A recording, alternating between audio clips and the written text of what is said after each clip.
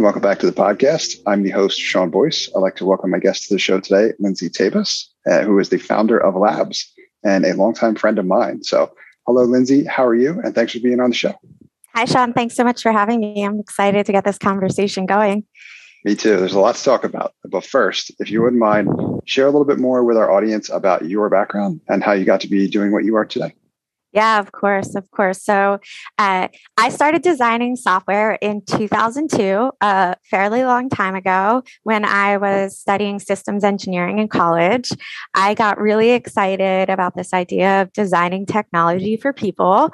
And I went to Silicon Valley in 2005 with a twinkle in my eye. I had ridiculously large startup dreams and executed what we would call the startup blueprint, like to a T. Now, I was working full-time doing what's called now user experience and product management. I was a business analyst, and we could talk more about how terminology has changed over time. But on the weekends, I was following that startup blueprint. I was hacking away. I was looking for tech co-founders.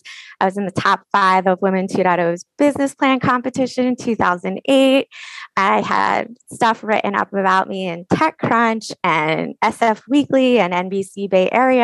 And you would all say that I was doing the thing that we are all told founders are told they need to do to be successful. But I wasn't. I kept hitting walls. And I never had a business that was making money with a huge impact. And I didn't have my freedom and flexibility. So I kind of left San Francisco at the end of 2009 with my tail between my legs, wondering if I was really cut out for the world.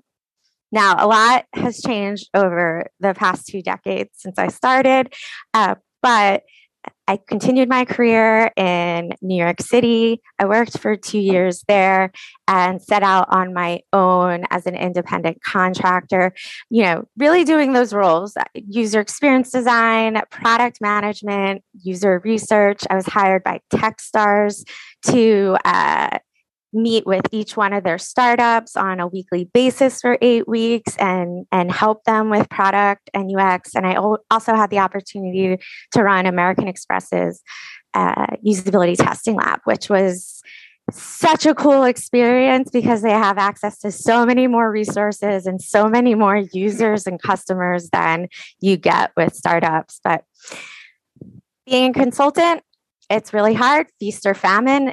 Doing whatever anyone sends you, you have a hard time talking about your own position. So I knew I needed to productize my services. And that's when I decided to start building labs, product market fit for pre-seed startups. I was really tired of seeing well-intentioned, really caring entrepreneurs suffer from bad software development. They jump into software development right away, thinking that that's how to start their business. The average project goes 3x over scope, and they struggle to connect with customers, blaming their lack of progress probably on the developers and not on the fact that they didn't do strong customer research upfront. So Labs is a 6-month experience centered around a course where I teach you how to push your business as far as possible, including even generating revenue without hiring software developers. So testing all of those hypotheses in a lean way. I also teach you the skills that's going to close that communication gap between you and software developers. And the final piece is that while I work with entrepreneurs, mostly I also behind the scenes have been performing due diligence on behalf of investors for the past 5.5 years. So the third part of Labs is, what are all the machine parts that's going to make this car go vroom? And investors want to actually talk to you. Okay, so I'm really proud of where Labs has gotten, and I have some founders with some awesome success going on to getting into accelerators to continue getting the support they need, building their launch lists, feeling like they actually have a business, which is killer. So many different outcomes. Happy to talk about that. But I think we also have some really awesome topics queued up to talk about. That we do. And I only have about 1 million questions for you. So we'll do the best we can with the time we have. But your experience is incredible. I know we've talked about this a lot offline, but traveled a similar path. And I wish I had gotten connected to you when I started my first startup, because I made just about every mistake in the book, building a solution to a problem that didn't exist, that I didn't find out till much later. And of course, was like unbelievably heartbreaking and an unfortunate lesson still to this day, way too many startup founders and entrepreneurs have to go through in order to learn everything about what you just said. So it's excellent and amazing that you can get that in a package now from someone with your level of experience. I cannot recommend people enough to go to all of the content that you produce and consume all of it, because it's very valuable stuff. But to your point, what we wanted to talk about more today, and what I definitely wanted to pick your brain about, was an area where you have a lot of expertise, which is in UX, or user experience. And this topic that I know I'm very passionate about, and in particular, identifying the differences, good, bad, and otherwise, out in the wild, pulling from the best principles in terms of how UX design has evolved over the years, which I know you have a lot of experience with as well too. But we'll start simple and then we'll get into the weeds from there. I'm going to ask you to kind of define it. Like, how would you describe UX? Because I used to say, like, if you wanted, and I interchange the industry from time to time, but I would say if you wanted 4 opinions, ask 3 people. You get 2 opinions from at least one of those 3 people. So I want to hear, with all your expertise, I want to hear your take on UX, and then we'll dive into a little bit more from there. Yeah. So I love that you said that was a simple place to start, because most people don't realize this. Most people know at face value that it's hard to define user experience, user interface, user research architect, information architect, whatever. This conversation has been going on for well over 25 years. When I was in graduate school in 2005 at UC Berkeley, I had a reading assigned to me, which was a 15-page wiki of people in this field debating what is information architecture, what's visual design, information design, navigation design, user interface, who does what, who's responsible, blah, blah, blah, blah. I'm going to speed up, though, to 2017 to tell you why I started Labs and why it says nothing about user experience. Everyone, not everyone, because everyone, a lot of people, don't know what user experience is. They don't hire it until after the product is built. That's a good point. But Don Norman, who you mentioned on a previous podcast, the godfather of this field. Totally. He said in a speech when I was in grad school that if your UX-minded people are not at the decision-making table before you pick which projects to work on and which initiatives to pursue, that is the first mistake. Definitely. And a great point. Now, you asked me to plug this later, but I have a product market fit ebook where I 3 myths that we need to stop believing to avoid the 90% failure rate. And the first one is something that I think is totally human, and I'll circle back to the definition again. But the first myth is that because we experience a problem and we figure out how to solve it for ourselves, doesn't mean that there's enough people to make this a business. Good point. The classic way all of us go about problem solving, whether you're a startup founder or you're, the CTO of a Fortune 50 company, is making that mistake. We get anxious when we experience or hear of a problem. So once we have a solution, that feels better, and we're high off of our own ideas and we run forward, and then we don't listen to anyone else that has an opinion that tells us we might be wrong.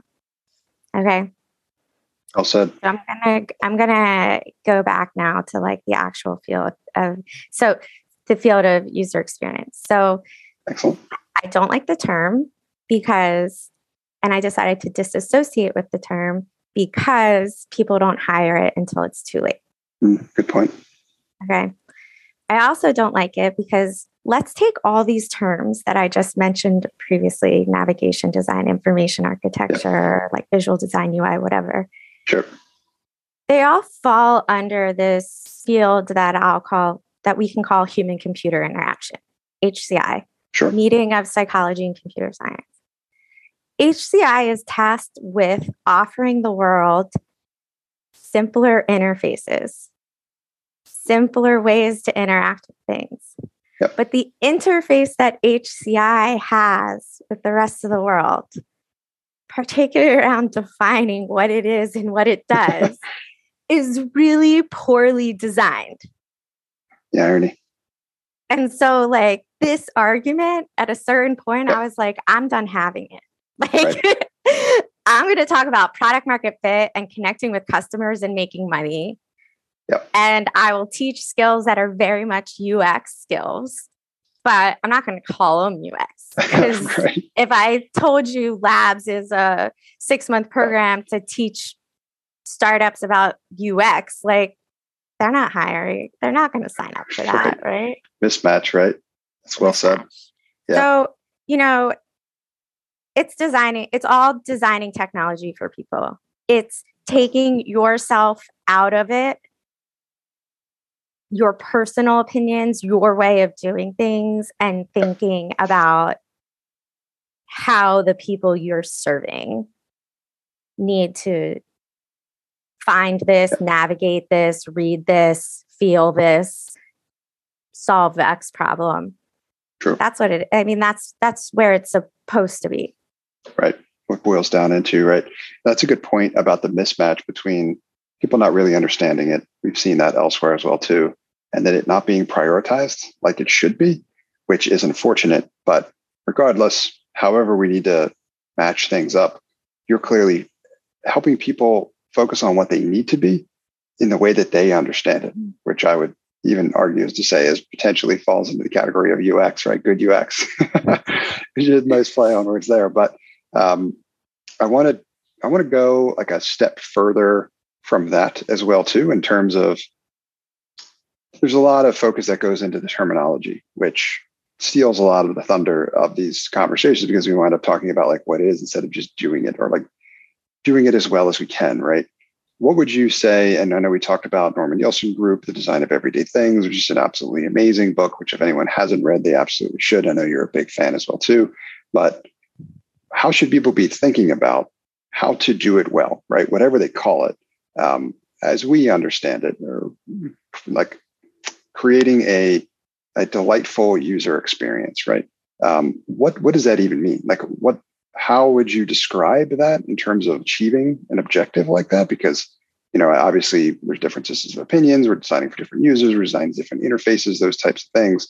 So I'm like, what does it look like? Like, how will you know if you have designed a decent user experience or if you haven't? Love to hear you talk a little bit more about that. Yeah, so I'm going to talk about it in terms of product market fit. Please. And what that means. So to me, product market fit is your business and product meet the expectations of your current market that you are able to reach. And I'm really specific about the wording of that because when you are a tiny startup with just an idea, you can only reach your early evangelists, which like should be a very tiny audience, very microscopic. Target market, that number that you give to investors, that's not small enough for product development at an early stage, right? Well said. As you grow, it's a question of does adding this feature or making this improvement satisfy our existing market or the next market that we'd like to consider? Yep. So that being said, in my ebook, which I hope you link in the show notes and it's on Definitely. my website, can't miss it on my website, is once you know which problem you need to solve for that early evangelist, you need to look at product development as co-designing with your customers. Okay. Now the technical term, and this is something like I'm not inventing this. Okay. So one of the things about all this terminology conversation and what it is and what the rules are and whatever, it's like academics have put terms to this. Academics have studied this. There are articles from the 90s, even 80s about this. The technical term in the field of human computer interaction is called participatory design. Okay. I just call it co-design with your customers, right? Every single iteration of your product, you should be looking for user input at the front of the cycle and user input at the back end of the cycle once you have updated your prototype. Now, that might sound expensive, but you got to choose the right tools and the right amount of people you interact with to get feedback based on the impact of whatever you are redesigning. So if you want to measure good, user experience and good usability, keep a cadre of customers close. So for the low-hanging fruit, having an informal customer advisory panel that you can shoot an email to with some quick questions about hey, what are your, folders in your email right now? What are the names of it? How many top level folders do you have? Something quick like that while you're designing. Funny enough, I'm thinking about this is that the woman that introduced us, Ellen Weber, she was one of my informal customer advisors because I did user experience for Gust.com. And she's cool. The, manager of Robinhood Angel. Sounds amazing. Yeah. So maybe it's just as easy as getting some quick information from your informal customer advisors. And maybe it's as formal as recruiting 20 customers to do deep interviews, or in between, I usually say, hey, anywhere from 3 to 6 users to usability test and click through your prototype. You can pick up a lot of errors, right? Yep. Right away, just from putting your prototype in front of, or designs or picturing. You can even do it with kindergarten skills of paper and pencil. Totally. You'd be surprised that people don't need a fully built thing to respond to it if you recruit the right people, right? So that there's a lot of technicality in that, but I think keeping close to your customers, never going too long without talking to them, interviewing them. And really, I want to emphasize talking, interviewing, interacting, because too many people just do it off of data analytics or market trends. Great point. They do anything to avoid talking to real people. Right. That's where the value is, though. You're so right about that. I get a lot of folks, too, that have, when I've asked for this information that you're talking about, which is so important to get, they say, well, I've got this survey data, right? And that's always missing the most important element for me, which is the why.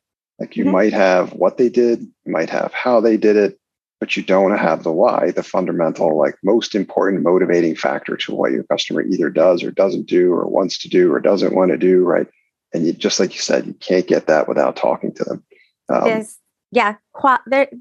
There's a lesson in labs where I just briefly hit on the difference between qualitative and quantitative, and primary and secondary, so that you understand how to get the full picture.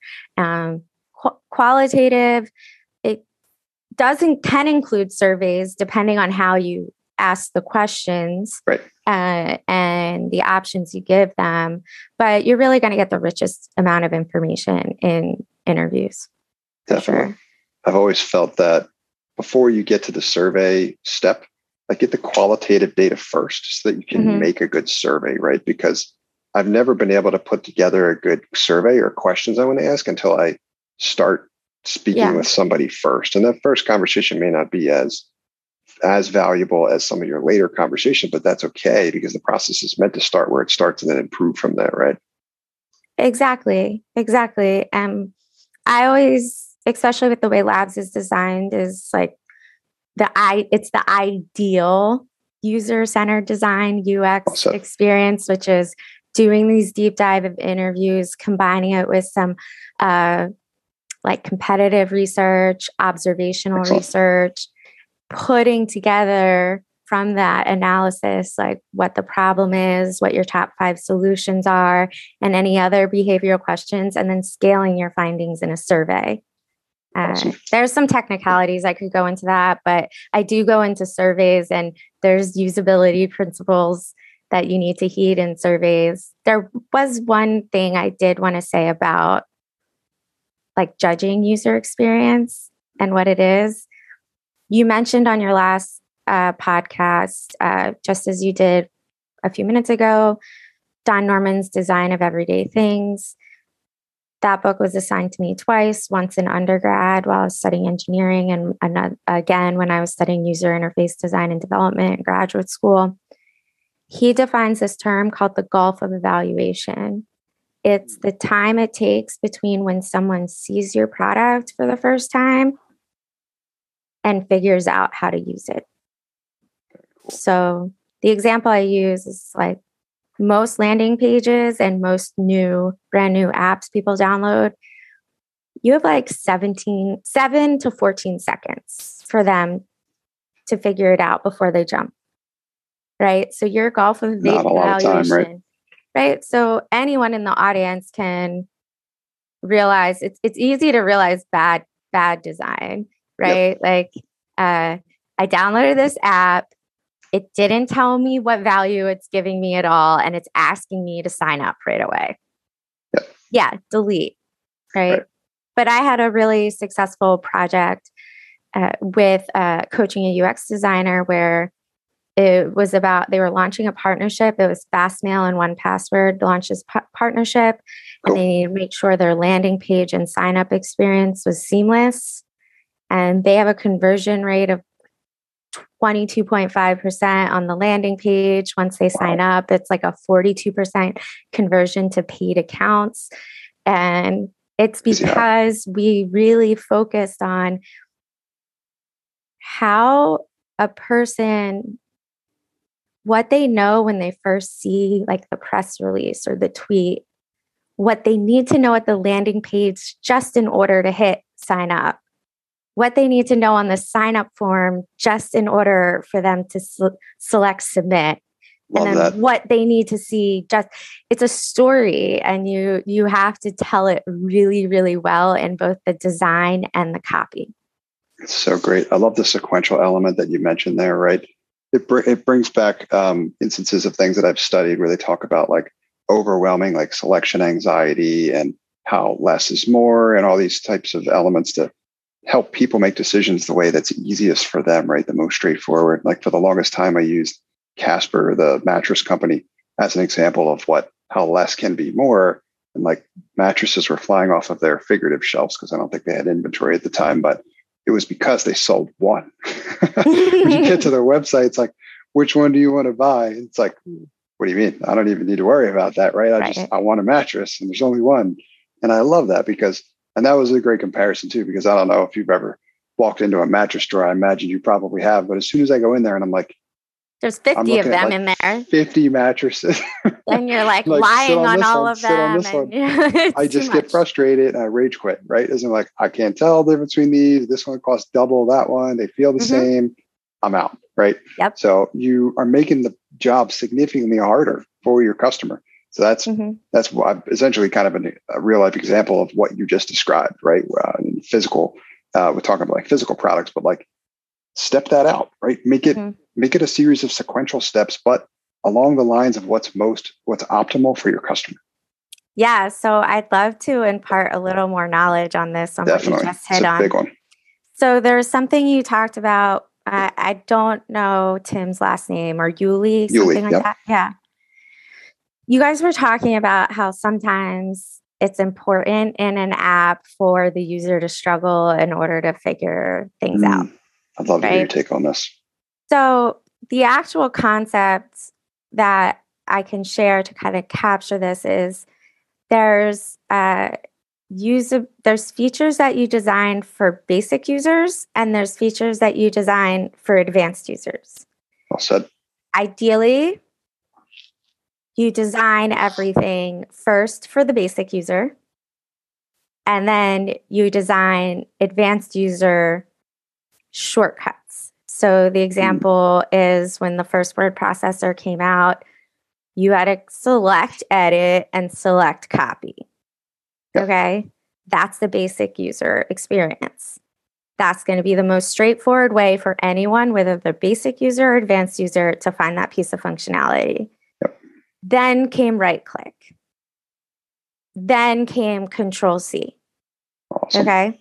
Another really simple example is adding a printer. Now, adding a printer is usually a step-by-step process in most operating systems because you don't do it that often. So for features that you're adding that people do not do often, you're going to want to only design the basic user experience. In the case of printers, that's the steps to completion. Step 1, Step 2, Step 3, Step 4, right? We're not going to go ahead and try to teach everyone how to use the terminal to add a new printer, right? So you can constrain the level of work you put into launching a feature by thinking about design for the basic and then design for the advanced later. And only do advanced kind of shortcuts like that when it's something that people do all of the time. We would hate if it was a steps to completion just to copy text and paste it. But with like a printer, we don't do it that often. We don't need an advanced user experience. So it's about, and this is something that you guys also focused on, it's about focusing on there's the most, minimal viable product, but there's also like the minimal viable processes, the things that like you have to always cover and it has to be super useful and usable. Like PayPal, I'm going to give one more example. PayPal has to make it always easy for me to pay you and you to pay me. If it's difficult, then like their business is over. If you're looking for the embed code for donate button to put to your website in PayPal, it's not easy to find. You're going to have to search for it. But like, I know that it's not a good use of PayPal's resources to prioritize making it super easy to find the embed code for the donate button. Well said. So as product managers, as founders, you really need to think about what are the minimum steps the user needs to take to get the value as quick as possible. And that needs to be as seamless as possible. And everything else we can worry about later. Or never, because I'm pretty sure the web pages for the donate button look the exact same as they did 15 years ago. Right. Well said. I love this construct that you shared, which simultaneously gives you a great place to start without getting overwhelmed and does a good job of describing just how much nuance goes into achieving like successful or high quality UX, right? In the designing around the basic and the more advanced user. So my thought immediately jumped to when you described that workflow of like the copy paste or like the select and copy is that a lot of the basic users are perfectly happy continuing to use that workflow and not learning the advanced concepts. And they'll use that forever. I just don't know people that hunt and peck on a keyboard. Yeah. And they do so rather like delightfully for them, right? Frustrates me. But that's why we need to know who we're actually designing for. Exactly what I was thinking. It's like, I think it connected a few dots in my head when you described that, because I think something I know I've done and I'm guilty of doing and have to work very hard not to do this is I want to jump immediately to designing for the advanced user because I just assume that the majority of users are going to want to do it in that way, but that may not necessarily be true. In fact, most of the time it's probably the exact opposite of the case, right? We want to design for, like you said, different types of users, and that can also happen in sequence, right? we don't need to design a ton of different workflows to begin with. We need to design one, and we should design the one that applies to the most people. This does get into the concept of personas and how they're actually supposed to be used. You're supposed to select your primary user and your secondary user. The idea is that every new feature makes both happy, but in the event that something, the secondary user wants something that the primary user doesn't want, if we can design it without deprecating the primary user experience and primary persona, awesome. But if it's going to affect the primary user experience, then we don't want to build it like that, right? We don't want to prioritize that. So it also helps you prioritize features and feature requests to say what type of user is this coming from? Have we heard it from enough of them? And is this our primary, our secondary, or like not even anyone we really need to care about? And that's a problem a lot of teams have, is one, agreeing on who those people are, right? Because every single person on a product team is looking at it from their egocentric lens, right? If you can, then we can reduce a lot of time in meetings because we can eliminate personal conjecture, and that would be beautiful. It certainly would be. We can just say, what does our primary persona want? Not you, not you, not you. What do they want? I'm glad you brought this up, because this is something else I was going to ask you about. I see this all the time too, where just got out of a meeting where we're working on, designing a workflow for a product for a nonprofit. And we're going back and forth between what someone else on the product team thinks and what me on the product team thinks. And it's like, none of that is really relevant. We've gotten deep into the weeds here. And sometimes it takes longer than it should. And I'm like, we got to go back to the user, right? Like, this should not be us debating which one of these we should use, because that's not who it's being designed for. So how do you instill this principle in folks in terms of, like, I try to think of it in terms of a routine, or what are the guiding principles you have for them to prevent a lot of that lost time and effort, which can really jeopardize the quality of the product experience, because they're getting away from what got them to wherever they are, right? They're making decisions the way that they shouldn't be. They're asking for opinions from folks that really is not as relevant. This is a big, heavy thing on my heart and shoulders, Sean, because I think that I don't work full time on product teams anymore because I have a very low tolerance for personal conjecture and the bastardization of hard to watch software projects, because someone cannot let go of their own opinion. I have a few videos on my YouTube channel. The short link for my YouTube channel is lindsayt.com/YouTube. But there's about 3 or 4 videos about agile product team problems. And one of it is eliminating personal conjecture. Awesome. The other is about pixel pushing and how it's an antithesis to agile and lean design. I can tell you what has worked for me in the past. Awesome. This goes also to some heartache historically for me. So when agile and lean became the guiding principle over waterfall software development in the last 12 to 15 years, it seems like all the new people to software threw the baby out with the bathwater. There are a lot of good things in waterfall that we are not doing today that should be done. Writing clear user stories, writing clear use cases, defining the step-by-step, like what the user needs to do, taking the time to do like wireframes with annotations, stuff like that. But if you do that work up front, particularly user stories, and like the initial set of business requirements, everyone has to agree as to who they are serving before design actual, pen to paper starts. So that piece has like largely been thrown out of the product team workflow. And it's something that saddens me. It's really frustrating to me.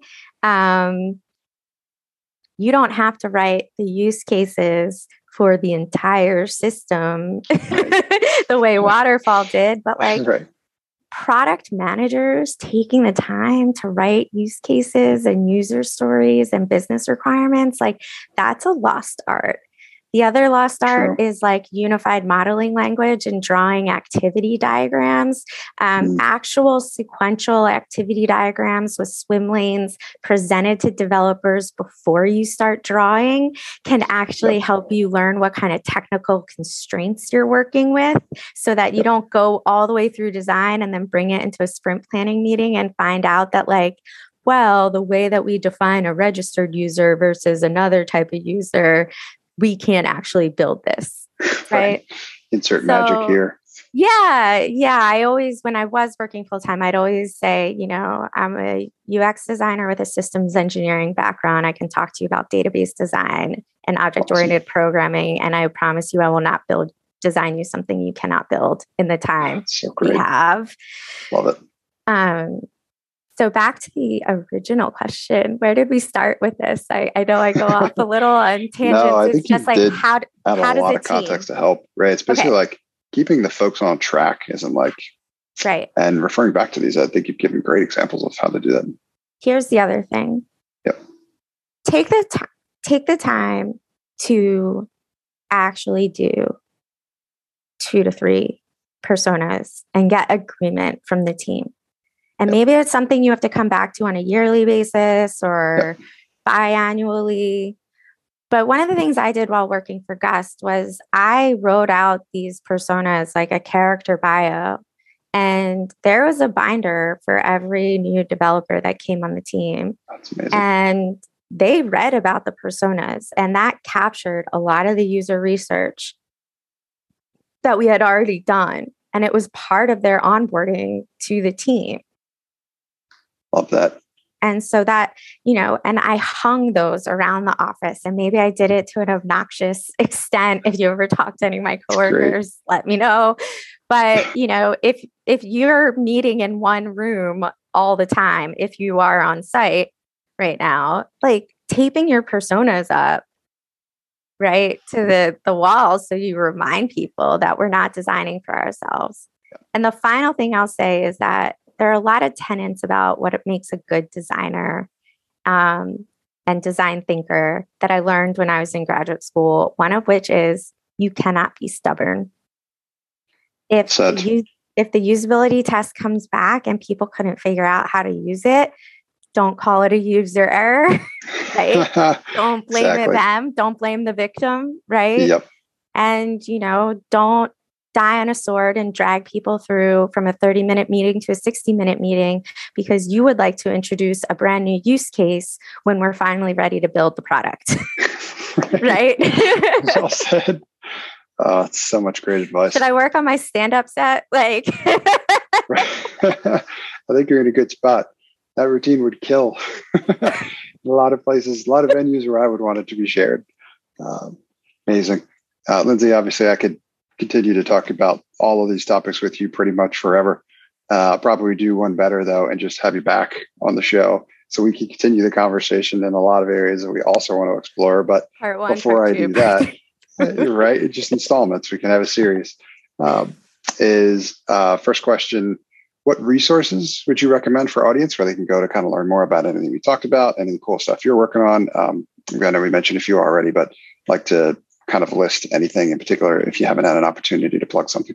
Yeah. Okay. So first and foremost, I'll lead with the book we've mentioned, Design of Everyday Things by Don Norman. It's gone through a bunch of iterations. It will change how you think about the spaces, places, and things all around you. Sure. And that is a great start to start, you know, noticing good design and bad design around you and building kind of that experience in your brain to use later. Two, for those of you that are, you know, kicking off new projects or you're struggling to to get that product market fit piece, go to my website, download my ebook, The Candid Truth About Product Market Fit, the 3 myths we need to stop believing in order to avoid the 90% failure rate. 2 other things. I mentioned my YouTube channel. There's like 150 plus videos where I answer a ton of questions and leave a comment. I'm always happy to answer more. And weekly on Mondays, you can find me at 4 p.m. Eastern in the Startup Club on Clubhouse, answering questions about product market fit and customer research. And the short link to that is going to be lindsayt.com/clubhouse. That'll take you to the next upcoming room, which is this coming Monday at 4 p.m. Well, it doesn't matter when you post this because it'll always be this coming Monday. There you go. Works well. Yeah. Fantastic. Yeah. Excellent resources. Thank you for sharing. We'll link to all of those, and I recommend that all the listeners go and get copies of what's been recommended, and then tune in, obviously, to hear Lindsay for to share some amazing advice beyond what we've talked about in this podcast. Last question I have for you, Lindsay, is who should reach out to you and how can they get in touch? Yeah. So there's 2 types of people I would like to reach out to me. Actually, I have more than that. I'm going to back up. So one, first and foremost, if you are an early stage founder who either has started doing the research but doesn't really know what your first steps are with your startup, or you have a product but you cannot connect with customers and you don't know if anyone even wants the thing you have, you should go to lindsayt.com/labs. Check out the 6-month experience. I built it for you to be successful. Second is if you're an established tech company or later on startup and you have a junior UX designer or someone that is UX curious, I do work with them as part of coaching, learning, and development to help get them to a place where they are contributing at the level you need them to contribute to on your team. And the third is I'm actually looking for a mid-level product strategist to work with me on labs, serving my founders. So if that's you and you're a consultant already 1 or 2 years in, please reach out to me about that. hi@lindsayt.com. You can also find me on LinkedIn as well. Very cool. Super exciting. All of that. We'll link to those as well also. And can't thank you enough, Lindsay, for being here and sharing your knowledge and experience with our audience. Yeah, I love it. Thank you for having me. You're very welcome. Excited to have you back. Thanks for listening to this episode of Product Launch. I hope you got value out of it. I like to feature product people on my podcast because that's who I love to help. I'm a product strategist, and I can help you scale your business and grow your profit through a product. If you'd like to learn more about how I can help you, email me at sean@nextstep.io. That's Sean, SEAN, at nextstep.io. Or visit my website at nextstep.io. That's nxtstep.io.